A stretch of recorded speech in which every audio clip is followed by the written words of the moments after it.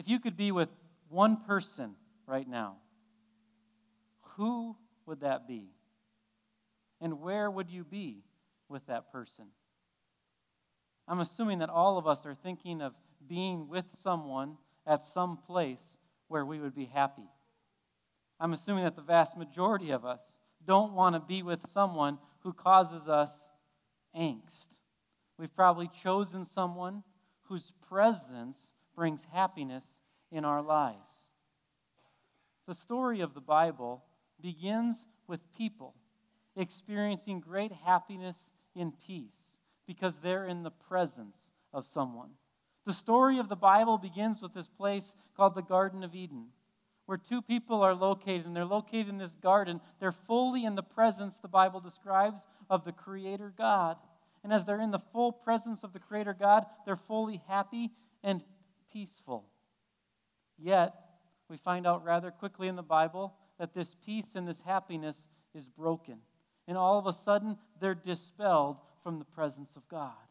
And then the rest of the Bible basically builds on this storyline that because the relationship has been broken and there's no longer peace or happiness because we can't be in the full presence of God, now the story begins to build, that God begins to work through a nation he calls Israel. And as he begins to work through this nation that he calls Israel, he makes a promise to this nation. He says to them, all other nations are going to be blessed through you. And as he begins to flesh out and build out this promise to the nation Israel, he says to them, I'm going to send you a servant.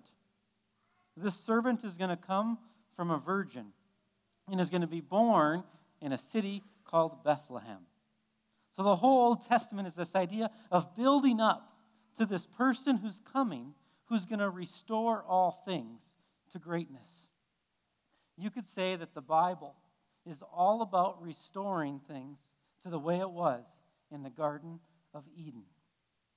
And tonight we're celebrating that the one who does restore all things has come in the form of a baby, Jesus Christ, God with us. So we want to unpack tonight a little bit. Well, what does this mean? That God has come to us. What does this mean? That the promise has been fulfilled. The promise of the Old Testament has taken place. A baby has been born. What does it mean for us today? What does it mean when it says in Matthew chapter 1, verse 23, it says, God with us? What does this mean for us? The first thing we have to understand about this name that Jesus has given, Emmanuel, the first thing we have to understand is this: it's not a political slogan. Think about all of the current politicians. What storyline do they love to tell? They love to build out the idea that they relate to the common folk really well. And politicians go to great lengths to this. Most of the time the story starts with something like this. My great aunt's father on my mother's side was one who had to bring lunch to work, had to prepare his own lunch. Therefore, I know what it's like to come from the lowly bottom. And they build out this storyline that they think they identify with the common folk because of someone far back in their family lineage. Well, they want to be able to identify with the common folk. So what? The common folk can feel like they can identify with them. But we all know those politicians. They can't identify with the common folk when they have drivers picking them up. Most of them have never prepared their own lunch. But tonight we celebrate that we have a king and we have a leader who we can actually identify with. Because when the Bible tells us God with us, the Bible is telling us that God entered into creation and actually experienced what we experience. When the Bible describes God entering into creation, the very first story that we're celebrating tonight has no majesty to it outside of God's intervening miracles. If you look at the Christmas story strictly from a human perspective of 2,000 years ago, it would have very simply been this: a common man and a common woman who obviously did something wrong because they're having a baby outside of marriage, and then you've got a bunch of lowly shepherds coming to celebrate the birth of this baby. It would have looked extremely common to the general eye. Because there was no majestic moment when Jesus came outside of God's miraculous moments when he intervened through Mary, through an angel, and through a star. But outside of those moments, everything is common. It's God entering into everyday stuff. Where is he born? In a manger. You don't get much simpler than that. Which city is he born in? The Bible tells us it's recorded that he's born in Bethlehem. Bethlehem is not New York City. Bethlehem is kind of like North Dakota. No one wants to go there. And no one gets any publicity. Everything about the story of Jesus entering into creation is common and simple. It's because God is entering in and relating to the common folk. God is entering in to identify with humanity. This last week I was shopping at a local grocery store, and I don't want to mention any names because I don't want to make anyone feel bad, but the place was swamped as usual this time of year, and people waiting in line, and you can just see the people working are just, they're like, oh, why do all of these idiots wait till the last minute? Well, as things are going, I see the store director come along. He's got his big fancy name tag on. You kind of see he's directing people where to go, but he's got no one left to direct.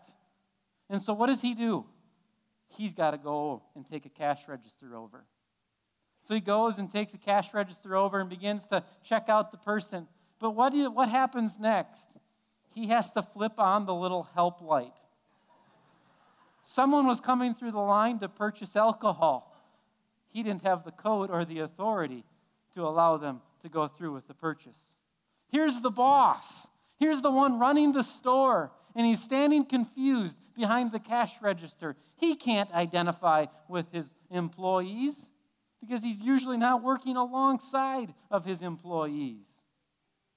And that's a tough boss to work for sometimes. I don't know anything about this person. But we have a God and a Creator who identifies with us, who comes and experiences the lowliest of moments.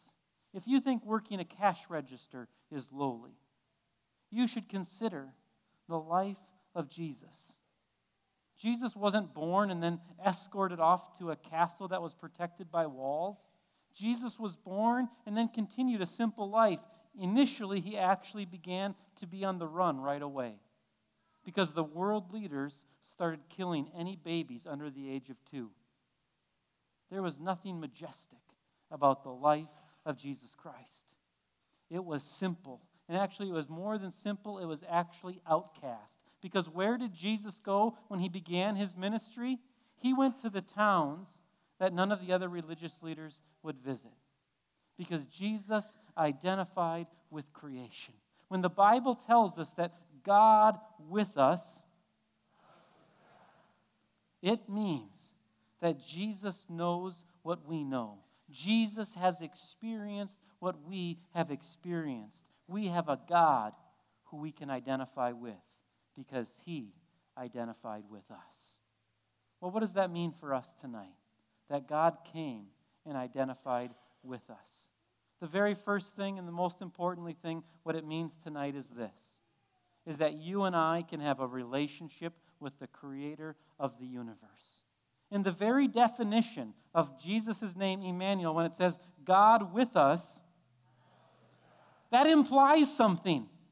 If I'm with someone, what does that mean? It means that they're also with me. So tonight, for you and for I, the implication of this story is that you and I get to be with God. That's amazing. Every religion throughout history has really had one goal: either please a creator or be with their creator. So religion builds itself to do certain things that allows you to basically attain a certain level. Then you become or you can be with God. Christianity is completely different, and this is where it is completely different. God descends to us so that we can be with God. We do not ascend to God, God descends to us. Tonight, you have an opportunity to be with the creator of the universe. Because the creator of the universe came and was with real humans in real time. So how about you this year?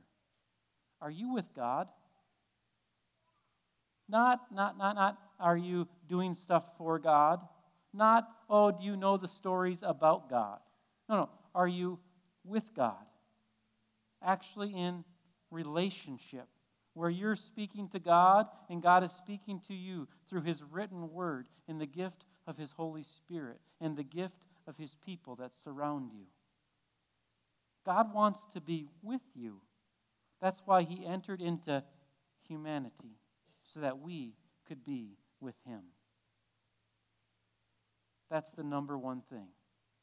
We get to be with God because He was with us.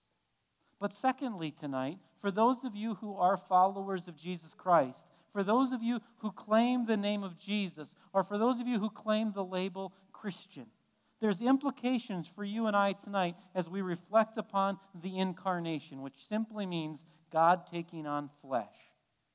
The implications of God taking on flesh are told us in Philippians chapter 2, where it tells us this: make your mind the same as that of Jesus Christ. Or maybe your version says, let your attitude be the same as that of Christ, who did not consider equality with God something to be grasped, but made Himself nothing, taking on the very nature of a servant. The implication of Christmas for you and I who claim Christ is this, is that you and I are supposed to follow the life model that Jesus has given to us. And that life model is this: we consider others before ourselves. Jesus said in Matthew 19, I did not come to be served, but to serve, and to give my life as a ransom for many. So those who claim the name of Christ also claim that we come to what? Serve, not be served. Are you reflecting the story of Christmas in your everyday life? You reflect the story of Christmas in your everyday life when you say, I'm going to consider someone else before I consider myself. Because that's the mind of Jesus Christ. The mind of Jesus Christ says, their good before my good. If someone examined your life, would they see evidence that you're living out the incarnation in your daily life? Very simply means this: you're clothing yourself in humility. Humility does not mean thinking less of yourself. It means thinking of yourself less and saying, I'm not going to be worried about my comfort. Because think about Jesus Christ. He was not worried about His comfort. He left the greatest place, heaven, and He came here to earth. The book of 2 Corinthians tells us that though He was rich, yet for our sakes He became poor. That's the mindset of Jesus Christ. The mindset of Jesus Christ is a sacrificial attitude that says, I will lay down my own needs and my own comfort for the good of others. How about you tonight? Do you have the mindset of Jesus Christ? And to have the mindset of Jesus Christ is to put the needs of others before your own. And secondly, to have the mindset of Jesus Christ is to identify with the lowly. Everywhere Jesus went, who did He identify with? The outcast, the lowly. How about you and I tonight? Who are we identifying with? Are you identifying with the poor in your community? Are you identifying with the outcasts in your community? Are you going to care for the widow and the orphan in your community and the world? That's what it means to have the mindset of Jesus Christ, to identify with the lowly. To claim the name of Christian, to claim Jesus as Savior, and not have the mindset of Jesus is pure hypocrisy. It's to say, I want Jesus, but I don't want my life to reflect the name of Jesus at all. For our names to reflect the name of Jesus, we must consider others' needs before our own. To have our lives reflect the name of Jesus, we must identify with the lowly, for that's what God did for us in the person of Jesus Christ. Christmas is a time every year where our memories are flooded, where we're reminded of people that we enjoy. And this evening, as we went around the room, everybody in this room could probably identify one person that they wish they could be with tonight. One person that would be at the dining room table tonight or tomorrow. Holidays can be tough as we have those memories. But tonight, as we reflect upon the life of Jesus Christ, we're reminded of this, that person that we wish we could be with, there's only one pathway to be with them for eternity. And that pathway is to be with God for eternity. Because those who are not with God for eternity will be with no other people for eternity. If there's people that you want to be with, there's one pathway. Be with God. And thankfully tonight, we can be with God because God with us. And so tonight, let us take a moment and ask ourselves, am I in relationship with the Creator? Let us take a moment and ask ourselves, do I have the mindset of Jesus Christ? Let's take a moment of silent prayer this evening. And as we go into prayer, I'm just going to focus on two things. The first is this. I just want to pray, God, renew our relationship with you. And if you've never had that relationship with the Creator of the universe before, it's simple of saying, Jesus, I trust in you. Jesus, I don't want to do it on my own. I want to trust in you. I want to be forgiven by you. And then the second part of the prayer, I just want to say, God, renew our minds that we could have the mindset of Jesus Christ. And maybe you just need to ask God tonight, God, break my heart, renew my mind, remove the selfishness in my life, clothe me in humility. Let's go to God in prayer.